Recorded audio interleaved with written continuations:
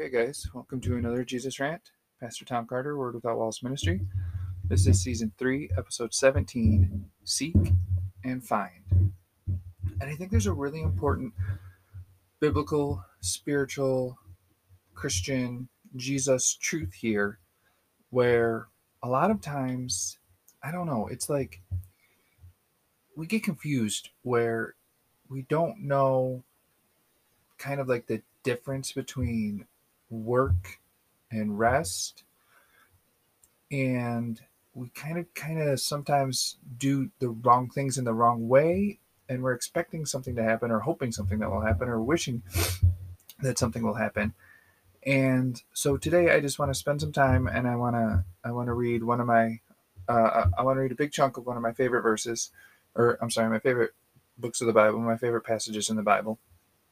And I want to hopefully help us to see the difference between a little bit of the difference between works and labor, which do not work, spiritually speaking. I'm not talking about, natural work. I always go back to the Bible saying, the Apostle Paul writing, if you don't work, you don't eat. Like you can't depend on somebody else to take care of you all the time. You can depend on your Heavenly Father to take care of you, but He takes care of us. For example, I believe that my Heavenly Father takes care of me and my son by giving me the opportunity and the ability to work, to make money, to provide for me and my son. Like, to me, that's, people say God works in mysterious ways, but that's not that mysterious to me. A lot of people don't necessarily always agree with this, but you work for a living. Like, that's what you do. You be a productive member of society. It gives you a purpose. It gives you a sense of accomplishment and pride because you're taking care of business, so to speak. But that doesn't work in the spiritual realm. In the spiritual realm, it's even when we're talking about seeking and finding, we're not coming to it from a place of trying to get something that we don't have. And that's why, spiritually speaking, it's all about rest.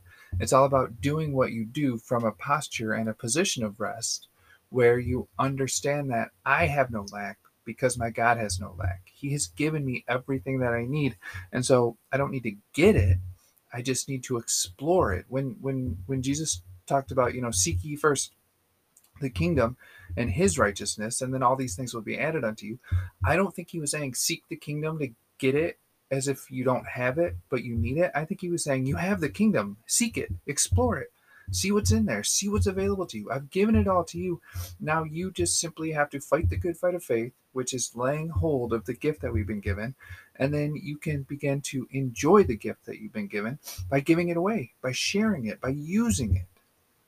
So in Proverbs chapter 25, verse 2, the Bible says, "It is God's privilege to conceal things and the king's privilege to discover them." I don't know why. I mean, I guess I can speculate on why God wanted to conceal some of these things. The Bible talks a lot about the mysteries concealed from the old times and all these different things.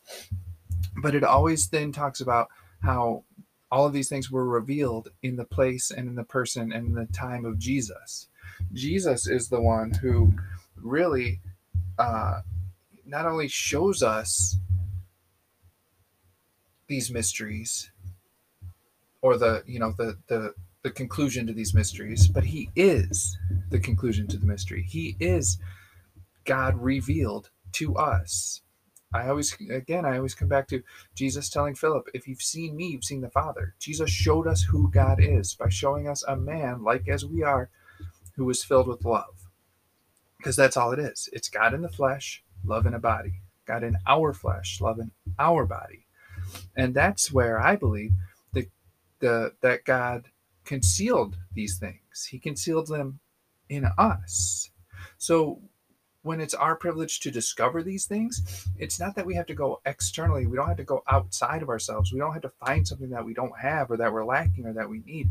But it's for us to look inside and see the heart of God beating with love in our chests. 1 Peter chapter 3, verse 4, and the King James Version reads, "But let it be the hidden man of the heart, in that which is not corruptible, even the ornament of a meek and quiet spirit, which is in the sight of God of great price. The thing that's hidden is the hidden man of the heart. It's God's heart in us. It's God in our flesh. It's love in our body. And the reason that it's hidden in there is because we have to let it out.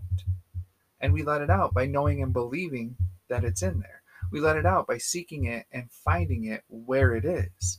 We let it out by filling ourselves to overflowing with what God has already filled us with. We love because He first loved us, right? Love is giving, and you can't give what you don't have. You can only give what you do have. So you have to first have something to give, and then you can release it. That's why the divine order of things is to know and believe. You know God loves you. Faith comes from hearing, and hearing from the Word of God, or the Word of Christ, or the Word about Christ, which is Jesus, the Word of God. Faith comes from hearing, hearing that still small voice deep inside of you that says, I love you, with every beat of God's heart in your chest. And that's why the ornament of a meek and quiet spirit is in the sight of God of great price. Because you need to be still and know that He is God. You need to have a meek and quiet spirit. You have to know that this is coming out of you, but it's not necessarily coming from you. It's coming from God. He gives us everything that we have, everything that we are, and everything that we need so that we can give it to others who may not know that God has given it to them. Because that's all we're really doing is turning on the light and showing people the divine order of things. We're showing people how things really are. We're showing that like my idea of salvation, and this probably won't surprise very many people, and I don't really want to take a lot of time on this right now. I may do a rant on it later on, but my idea of salvation is not that we're saving people from fill in the blank. My idea of salvation is that we're turning on the light and telling people that 2,000 years ago on an old rugged cross, Jesus saved them. I can't save you. It's the same thing with conviction. I can convict you of things, but unless your own heart convicts you, unless the Holy Spirit convicts you, you're not going to change. Because who cares what I say, right? And maybe in some limited capacity, I may be able to scare you into some semblance of behavior modification, but it's not real and it doesn't last. And all that strict parents produce is sneaky kids.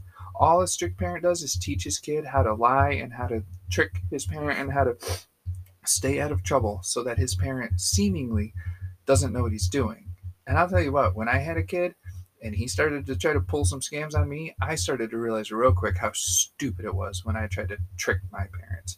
Like, parents know. Parents know their kids. I'm not saying they know every single thing, but they know what's going on a lot of times. Like, when we're hard to fool. Like when my kid thinks he's sneaky, but he's not.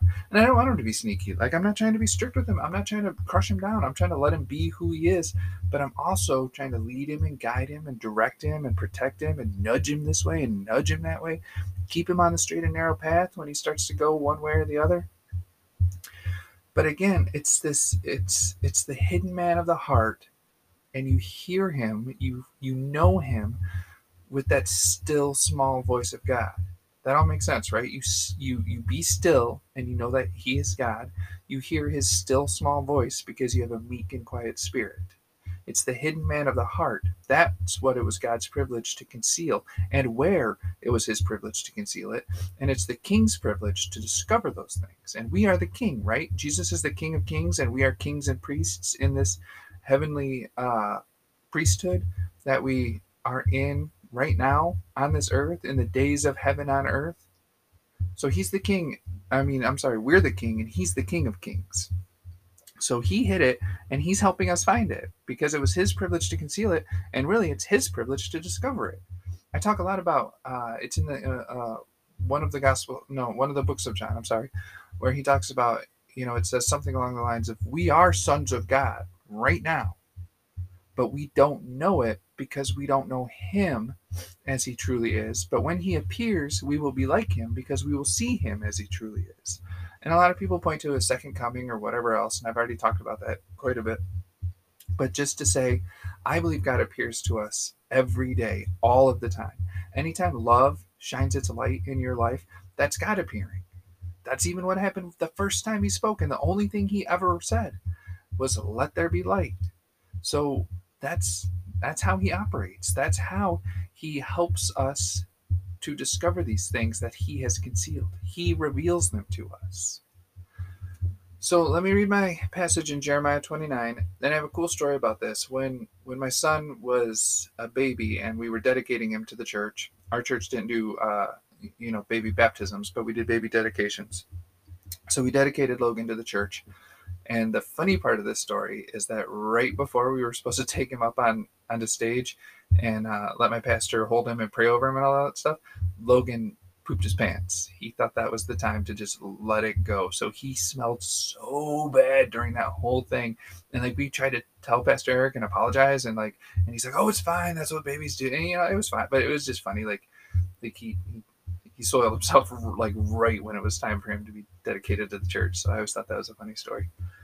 But before that whole ceremony took place, I was preaching the early morning service that same Sunday, and Pastor Eric had gotten Logan a Bible for his dedication, and I asked him to write a verse in it, like a verse for Logan. So Pastor Eric said he would, and he took the Bible back and he meditated on it a little bit, and then he wrote a verse in it. And I didn't know what he had written in it, because by the time all that happened, it was time for me to go up and preach.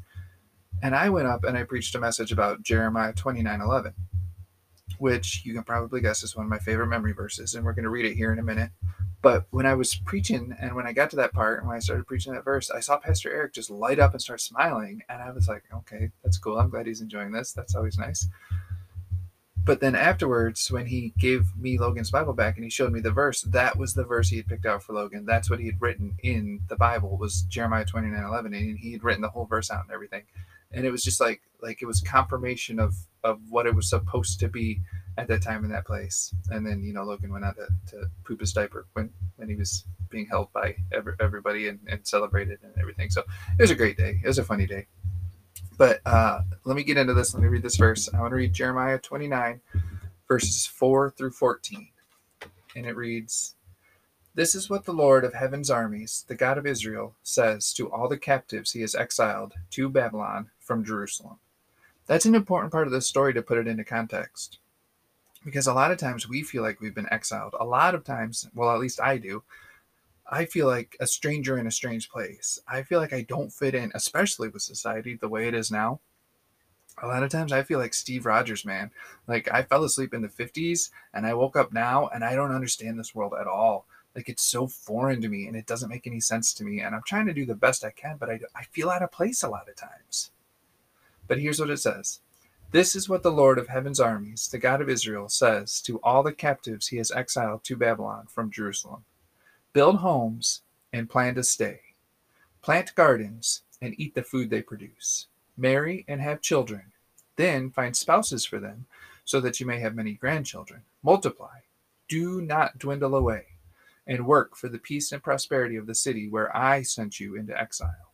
Pray to the Lord for it, for its welfare will determine your welfare." There's so much to be said here about doing the best you can with what you have wherever you are. You can you can love people no matter where you're at because there's people around. You can shine your light no matter where you're at because people need it.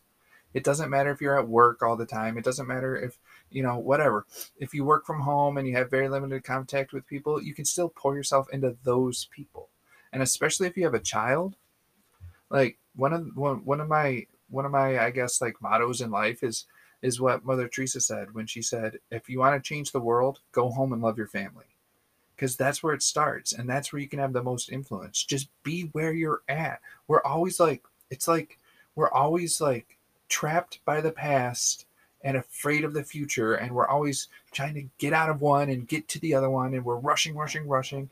And especially with cell phones, we lose so many of the magical moments that we're just supposed to feel and experience instead of looking at through a screen. But it's like we've lost the ability to just kind of be where we are. And I'm not saying you shouldn't, plan for the future. We're going to talk about that in just a second. That's a big part of what this is about. But a big way to plan for the future is to take care of today. The Bible talks in another place about how, tomorrow's troubles are for tomorrow. You have enough for today. Just do today. Do what you can do where you're at right now. That's the best you can do, and that's the most that you can do. And that was literally what God was telling the people who were exiled into a foreign land. He's like, you're here. You're going to be here for a while. Do what you can do here. Do what you can do now. And not only that, but pray for the prosperity of this city where you've been sent into exile. We always talk about the Bible talking about praying for your leaders. And that's become even kind of weaponized in this day and age where everything is weaponized and everybody wants to fight about everything. But we should be praying for our leaders because they need all the help they can get, no matter which side of the aisle you're on, no matter no matter what you think about any of that stuff. All of our leaders need help from the Lord because He is the one who can actually make things better. So it says in verse 8, "This is what the Lord of heaven's armies, the God of Israel, says. Do not let your prophets and fortune tellers who are with you in the land of Babylon trick you. Do not listen to their dreams, because they are telling you lies in my name. I have not sent them, says the Lord. This is what the Lord says. You will be in Babylon for 70 years, but then I will come and do for you all the good things I have promised, and I will bring you home again." I always say this, and people never really want to talk about this too much, but I think God sees things very, very differently than human sees things. I think, when the Bible says a day to the Lord is like 1,000 years, and 1,000 years is like a day, like, I don't think He sees time the same way we do. I don't think He sees death the same way we do. I don't even think He sees life the same way we do, because Jesus came preaching about life and that more abundantly, and people didn't know what He was talking about. People didn't get it. Like, we think, well, a better life means more money.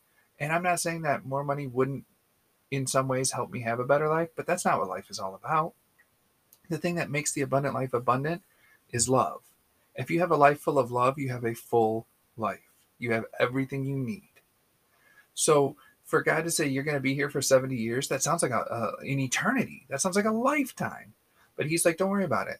I'm going to come and I'm going to do all the good things I promised, and I'll bring you home again. This is not forever. He's like, do what you can right now, but it's not forever. Do the best you can. Make it the best that you can make it. But know that I'm coming for you and I'm going to bring you home. And then we get to the famous Jeremiah 29:11. This is the Lord speaking. He says, "For I know the plans I have for you, says the Lord. They are plans for good and not for disaster, to give you a future and a hope." That was the verse that Pastor Eric wrote in Logan's Bible. That was the verse that was in my heart already to preach that day. That was the verse that was in my heart to preach today. Because when we're talking about seeking and finding, we have to understand that the thing that we're seeking, God's heart, which again is hidden in our chests, it's worth the effort. It's worth seeking. It's worth finding. It's worth enduring for. Because the plans that He have are for good and not for disaster, to give us a future and a hope. It goes on in verse 12 and it says, "In those days when you pray, I will listen." Here we go. Ready? "If you look for me wholeheartedly, you will find me. I will be found by you, says the Lord. I will end your captivity and restore your fortunes. I will gather you out of the nations where I sent you and will bring you home again to your own land." The key here is seeking and finding. The key here is looking for the Lord wholeheartedly. And I always say that we should do everything we do heartily, to the best of our abilities, because it's in our heart to do it. Otherwise, it's not going to, who cares? If you have to beg someone for something, even if you get it, it's not worth it. Because they're not doing it out of the goodness of their heart. They're doing it out of a, guilt or a sense of obligation or whatever. And I don't want anything to do with any of that. I want the things in my life to be good and pure. I want the people in my life to do things because they want to do them, not because I, guilt them into it. And Logan talks a lot about, because I ask him to do stuff. Like, I'll ask him, I'm like, "Hey kid, will you go grab me a whatever? Grab me a water bottle, grab me a pop, whatever." And a lot of times he's like, "Oh, you're so lazy." And I'm like, well, okay, well, my knees hurt and you have young legs, so can you help a brother out? And then I told him, when you do things for people, it's a labor of love. And then he, using his Logan logic, he took those letters LOL and he turned it into a labor of laziness.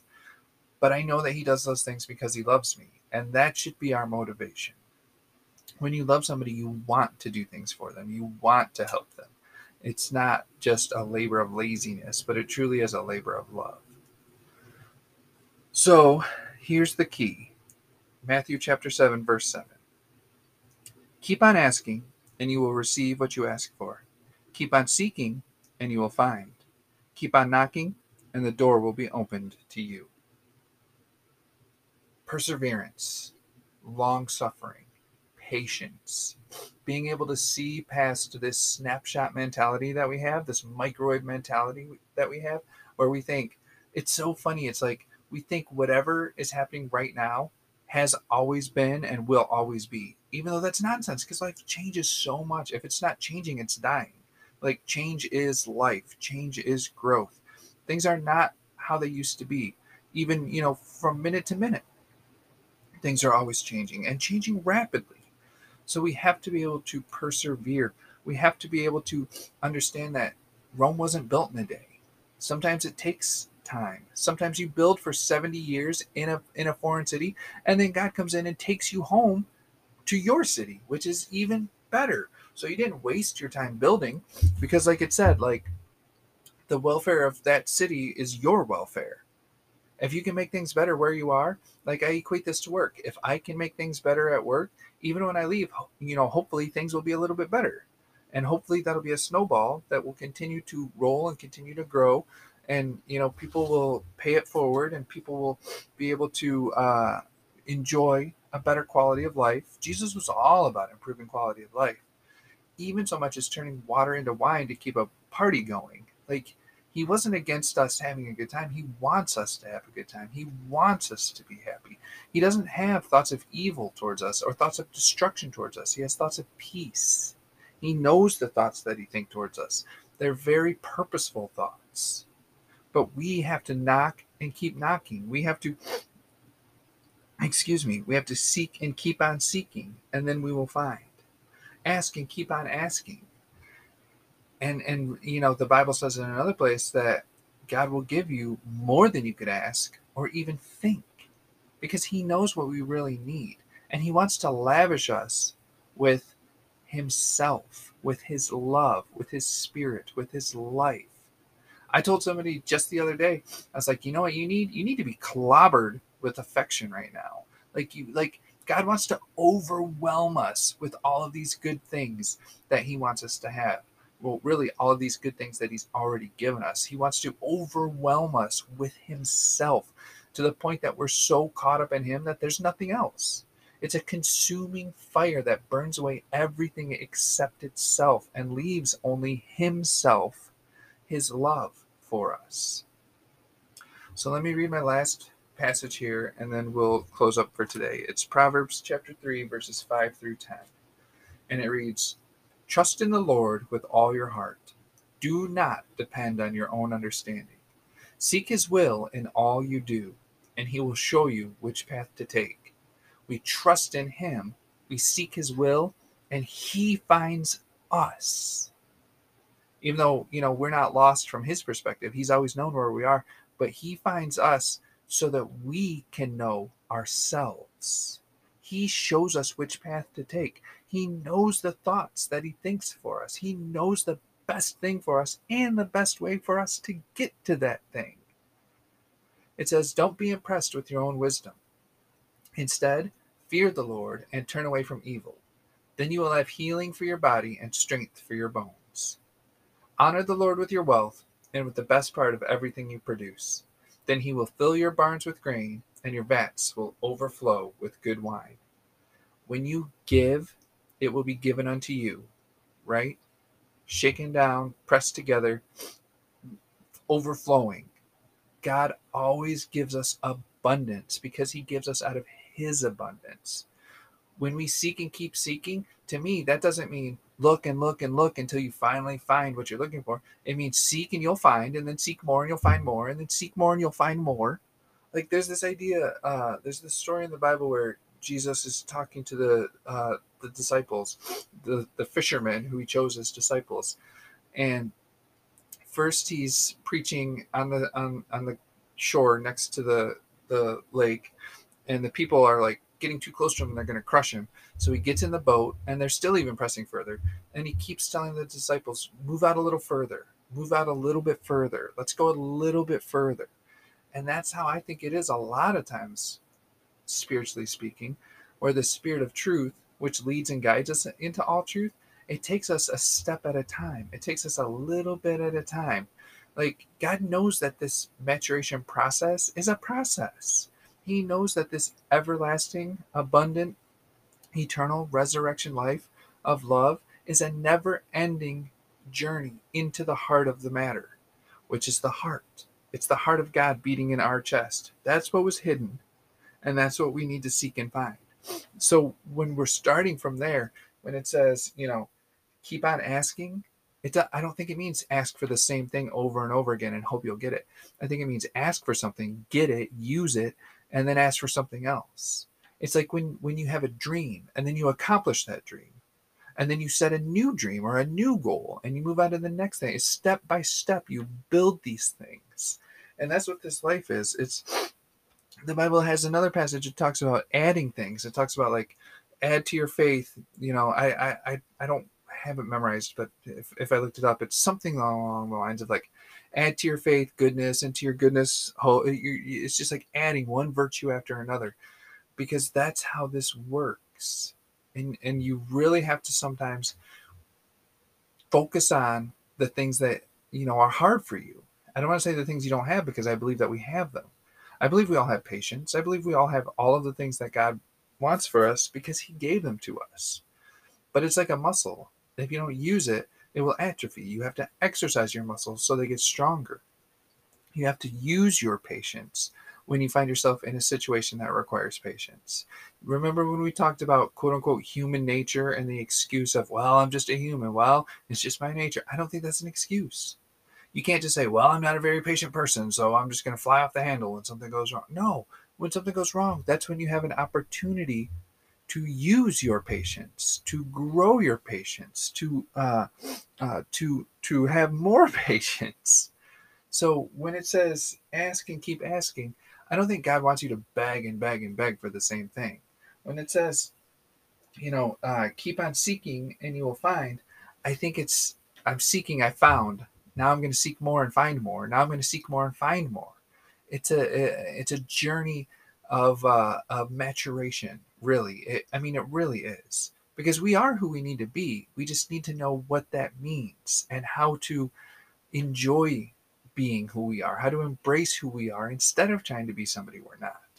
I'm so tired of people thinking they're not good enough and trying to be somebody they're not. It drives me crazy. I'm like, no, you're complete in him. You are fearfully and wonderfully made. You don't need to be somebody you're not. You just need to know who you really are. And the only way we can know who we really are is by knowing who Jesus really is, because that's, again, the hidden man of the heart. God hid himself in us so that we could find him in ourselves when we look within ourselves. When we seek him wholeheartedly, we seek his heart, which is in our heart. It's in our chest. We look within instead of looking without. He knows the thoughts that he thinks towards us, and we have the mind of Christ. So we can know those same thoughts, and we can think those same thoughts, and we can use those same thoughts. Everything has been given to us. We have it. It's not about seeking something you don't have and hoping that you find it. It's about seeking what you do have, exploring what you do have, finding what you do have, using what you do have, and then exploring it more. The height and depth and breadth and length of God's love for us. We test it by using it, by loving each other bigger and harder and stronger than we ever thought that we could. And that's what this life is for, and that's how this life works. So thank you guys, as always, for all the support and helping me get this word out. You guys know that's the whole point of this ministry, Word Without Walls, is to just get the word out there and to make it available. And I couldn't do it without you guys. So I think I'm going to start a series next week, but we'll see. You will see when you come back And as always, we'll see you guys next week. Thanks. Okay, well, if you enjoyed that, I want to invite you to check out my website, jesusrant.com. You can get my daily rants on there. You can get my books that I've written on there. They're also on Amazon. I have an author's page on Amazon. I've written a lot of books. I'm pretty proud of them. You can order them. I try to keep them cheap because I don't like to pay a lot of money for books, and I don't think people should have to pay a lot of money for mine. So check that out. If you want to support the podcast itself, you can find it on anchor.fm. If you just search for Jesus Rant, you can support it monetarily. You can support it by liking it, sharing it, subscribing to it, and you can support it, by word of mouth, by telling people about it, helping other people find it and listen to it. And thank you once again, as always, for spending your time to listen to it, to help me to get the word out, which, as we know by now, is my heart, is just getting this word out. Word Without Walls Ministry. So just thank you for your support. I love you, and there's nothing you can do about it. Amen.